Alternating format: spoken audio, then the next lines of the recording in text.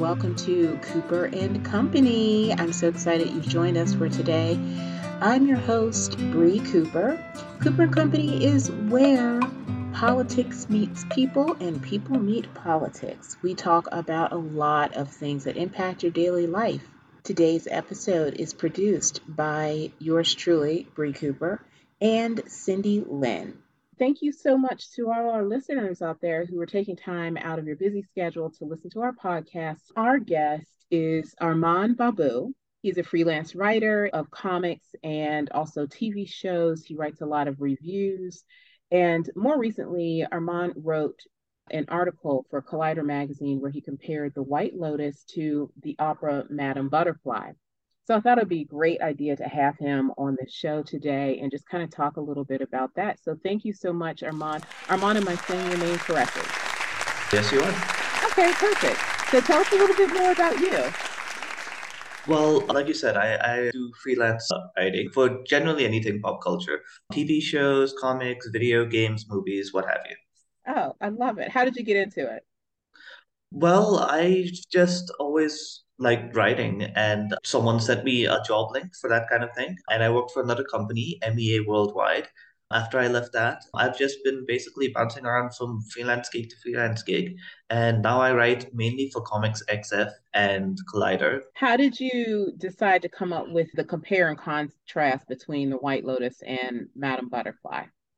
I'll be honest, the show did that comparison for me. Okay. There is Madame Butterfly features in season two of The White Lotus. Okay. And the comparison is made pretty directly. The character, Tanya McQuaid, who is played by Coolidge, her character is going through a rough time. She suspects that her husband is cheating on her and he leaves her in the middle of their vacation. And while she is feeling pretty down in the dumps about that, another person she meets is trying to cheer her up and tells her that she is a tragic heroine, much like Madame Butterfly herself, and takes her to see the opera. Just so all of our listeners know, I thought it would be a lot of fun because Armand has not seen the opera in person before. Correct me if I'm wrong. Of Madame Butterfly. And I, just to level the playing field, have not seen The White Lotus. I'm probably the only person ever who's not seen The White Lotus. I did see a couple of the episodes in season one. Of course, Jennifer Coolidge is amazing. We're going to play a little game today. We're going to match up the characters. I know you discussed a little bit about it, but I thought it would be fun to tell our listeners a little bit about Madame Butterfly. If any of you out there haven't seen it yet, it was written by one of my favorite composers, Puccini. It is the story of several characters, but Cho-Cho-san, she's a young Japanese geisha girl. She's also 15 years old. She is from a respectable family and they've come across some financial trouble. So she accepts this arranged marriage with an American and it kind of scandalizes her name and her friends and she converts to Christianity. She is abandoned by her soon to be husband. She gives birth to a son, raises him, and she remains faithful to her husband in spite of the fact that he's always thought of their marriage as a fling. Then we have Pinkerton. Pinkerton is a lieutenant in the United States Navy. He is stationed briefly in Japan and seeks to enjoy a young Japanese woman as his wife. He is the antagonist of the story. We have Suzuki. She is Madame Butterfly's maid, and she's an older woman who is the only one that really sticks by her side. And we have Goro, who is the marriage broker who sets up the deal, which Butterfly marries Pinkerton, and he also ends up, coming out positive in the end because it's a financial thing. So let's go through a little bit of them. Cho-Cho-san, who do you think closely resembles that character? Is it Jennifer Coolidge's character? It is. Tanya McQuaid is, I think, there's a lot of overlap between the two characters. Okay. Tanya is someone who gives herself entirely to her relationships, Mm. especially the marriage that she's in currently. She is fine losing her identity a little bit, and they're both huge dreamers whose lives are devastated when their marriages break apart. There is a significant difference, of course, between Tanya and Josan in that Tanya is someone who is a lot older. Mm. She has had to live with her fantasies for a long time, and she's had to live with denial a lot longer than Cho-Cho-san has. Now, since I don't know the show much, is she kind of naive because that's also how I see because she was so young. But do you also think there's an overlapping of this naivete that both of them have? So I Like, think that's where it gets interesting because San can be sort of forgiven for her naivete. It's understandable because she's so young. In Tanya's case, she is willfully naive. Anyone who tries to point mm, out advice that she does not want to hear is someone that Tanya shuts down immediately and is just extremely mean to. okay. I cannot wait to get to that part. Okay, what about Pinkerton? Who was Pinkerton? He knew it from the start that he was not planning on making this a permanent thing.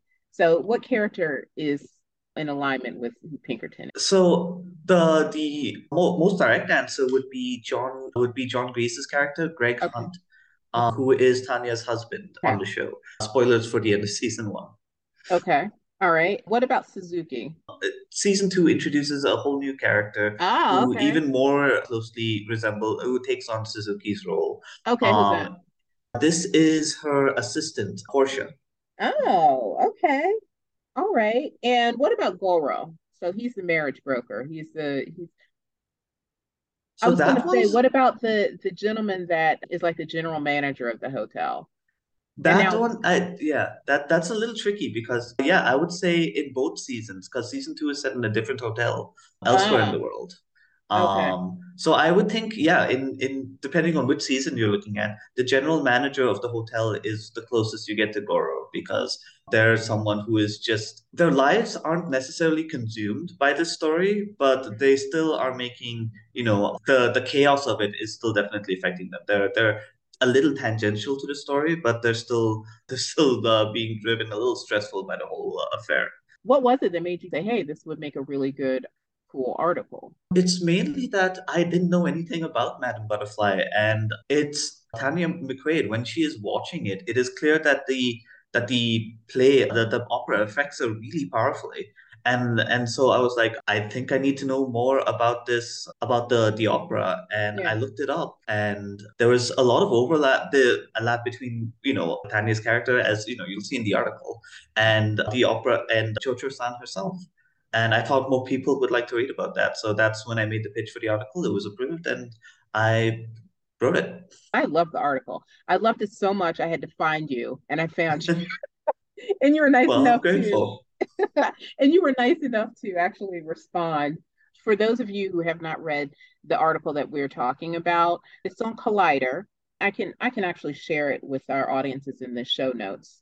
As we think about a Venn diagram where you have things that are alike, which we've discussed a lot about, what are some things that are different? We talked about Cho-Cho-san and Jennifer Coolidge's character. And what about Pinkerton? We've talked about the things that are alike about him, but what are the things that might be different for matching those two up? One thing is that I do want to mention about Pinkerton is that, and I wouldn't have known this if I hadn't actually watched the opera on that PBS link in preparation for this, is that the opera opens with this whole song about Pinkerton joyfully singing without a trace of irony about how to be American is wanting to explore everywhere, to take a flower from every shore, Mm-hmm. and just, just see the world as basically his for the taking. And Mm-hmm. that is something that is at the core of the White Lotus. It is pretty much every character there going to other parts of the world and basically seeing it as theirs. Hmm. But I'd say That's amazing. That's deep. the difference between Greg Hunt and Pinkerton is that there are points where it seems like Greg sort of really cares for Tanya. He's just frustrated in the marriage. Mm-hmm. It turns out that he's planning something else really different, and I don't want to spoil season 2 too Okay. much for you, Okay. because he is not as invested as he is in the beginning. And he is not as passionate about life as Pinkerton is. Mm. Pinkerton's deepest flaw is that he is passionate and short-sighted. That's a really neat comparison to the description to the character, to both of them actually, and how we can apply that to many characters that we see these days. please tell everyone where they can find your information, where they can get in touch with you, and anything else you'd like to share. Well, everything you need to know about to keep track of what I'm doing can be found on my Twitter.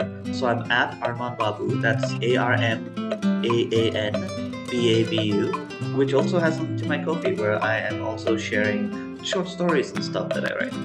That's great. And you tell me you're also a comic reviewer, right? Yes. Review comics. That's pretty neat. Yes. I used to love comics growing up. I kind of got away from it, but I used to love comics. And I guess nowadays they call them graphic novels for the older kids.